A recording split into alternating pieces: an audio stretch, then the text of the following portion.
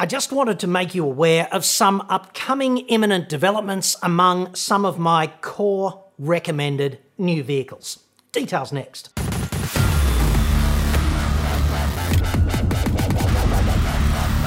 I'm John Cadogan from AutoExpert.com.au and I get new cars cheap for buyers here in Australia.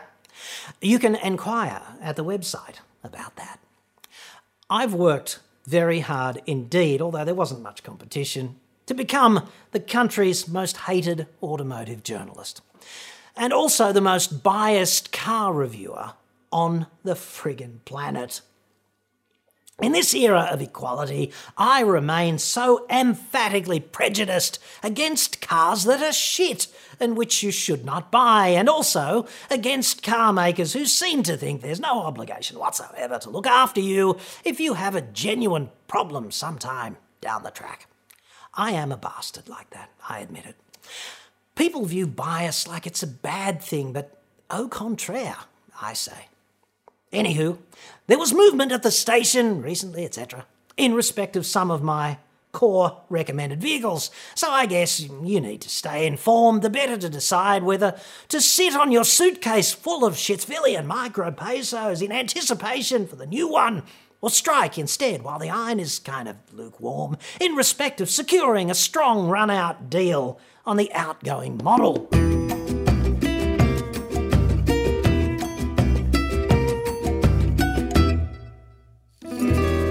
First up, Kia Sorento. Social distancing launch imminent. New Sorento seen there on Kia's website being ignored by a redhead named Tiffany. Friggin' typical. The big news there for all you grey-bearded wannabe nomads, ladies and gentlemen alike. 2.5 tonne tow capacity on new Sorento with a 200 kilo tow ball download limit. Yes, I'm barring up just thinking about that. Slight rework on the diesel, that's going to be slightly less bore and slightly more stroke. 8-speed DCT, so that's going to be interesting. Full details kind of there somewhere. V6 petrol basically unchanged. More wheelbase too, so more room inside the cabin, especially in the second row. Vehicle's going to be in showrooms shortly, at least the diesel, a few months later for the petrol.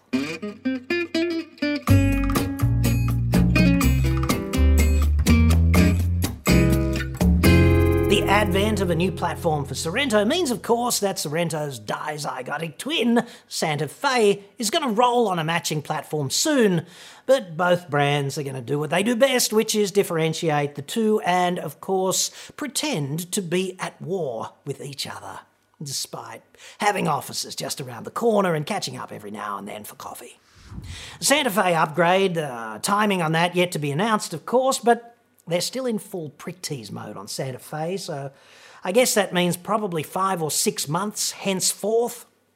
Kia will, of course, do everything it can to capitalise on this and screw Hyundai over on sales of the current Santa Fe between then and now, when new Sorento is available and current Santa Fe is still in play. So that'll be quite entertaining. And while the new Santa Fe is inoffensive from the rear, it's going to take me some time to come to terms with the new pointy end. I never thought I'd see the day when a whale shark formed the inspiration for a 7-seat SUV. It's certainly a brave and bold development. It might even look better in a dark colour, so there's that. About the same time as the new whale shark Santa Fe lobs in showrooms, we should also see the Hyundai Palisade here in Shitsville. Pretty interesting vehicle there. Choice of 7 or 8 seats.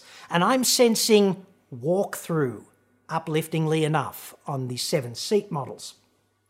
Slightly bigger than Santa Fe, of course, but about the same price, kind of CX-9 sized, and with, presumably, far less pants-pooping proclivity than such industry icons as the Pathfinder. So that's nice.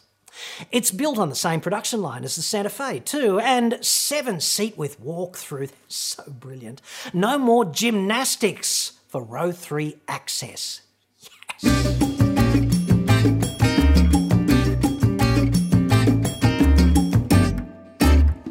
Moving to utes now, and I don't know if you remembered this, but about 14 months ago, an arsehole reviewer, well, he wasn't an arsehole reviewer, not literally, more of a car reviewer being an arsehole. Anyway, he restyled the front end of a Triton at the roadside to de-emphasise the Mighty Morphin Power Ranger Dynamic Shield chrome thingo that vehicle typically has going on in the higher model grades. Take a look.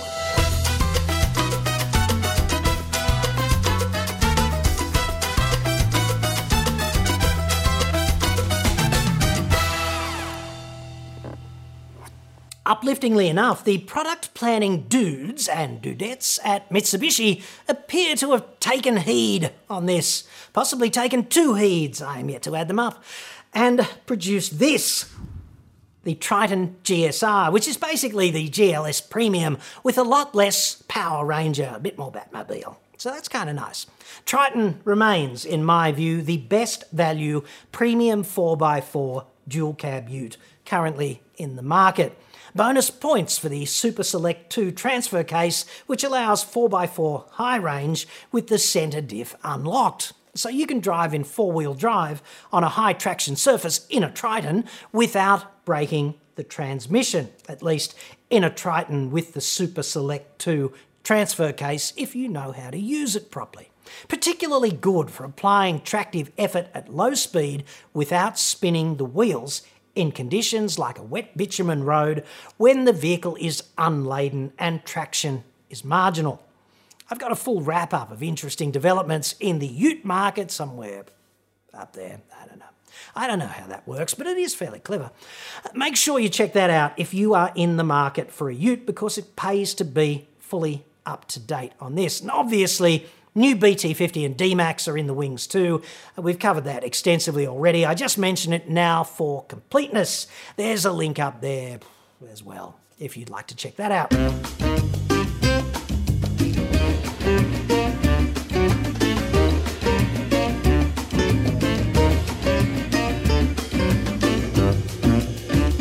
Kia Carnival now, and I know these kinds of vehicles are the automotive equivalent of having a public vasectomy.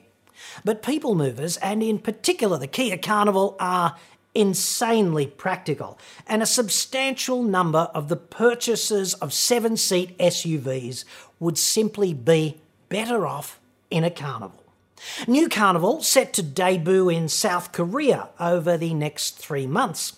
Kia Shitsville is still in full prick tease mode with its debut plans there, and I never thought I would use the word prick tease in relation to a Kia Carnival, but, stranger things have happened. They've happened recently. All we have currently are a couple of images and some borderline useful waffle from the PR department on the aesthetics, including this. The Carnival features a more prominent sense of volume to its bodywork, with bold wheel arches and sharp lines along the body, giving it a more sculpted appearance. What a relief, I thought, just what the Carnival needs, the sense of having more volume. And also because I have always hated those blunt lines and, in particular, those friggin' timid wheel arches. There's more on this, sadly. The Carnival features a new Tiger face, which extends across the width of the vehicle. This confident, more futuristic face seamlessly integrates lamps with Kia's iconic Tiger nose grille. Kia's designers have dubbed this symphonic architecture. Yep. Tiger knows best, clearly. I had to stop reading at that point, frankly. I mean, why keep climbing when you've reached the summit of literary perfection? It's exactly how I would have categorised this vehicle, that tiger-faced symphonic architecture.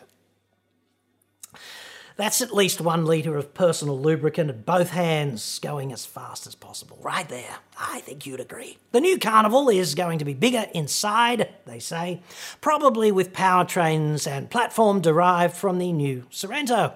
And I do so hope they keep the removable centre seat in row 2, which allows you to walk through, even with as many as 4 child restraints in place. And the 2-tonne tow capacity. I hope they retain that.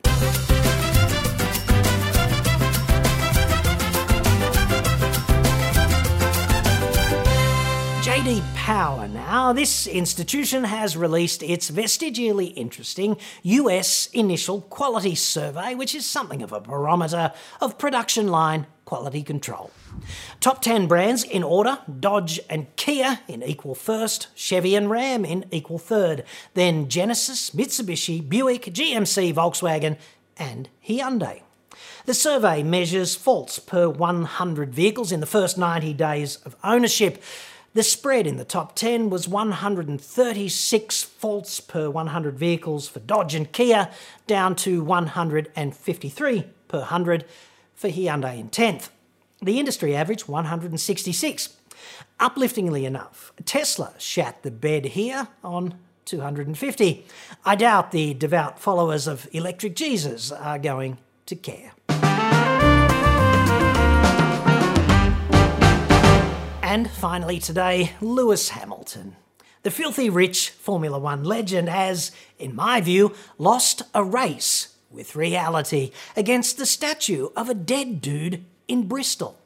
This interesting tale is emblematic of why celebrities really should only ever open their traps to perform public speaking about the thing which makes them special and/or different, and not anything else. Not ever. Don't comment on anything else.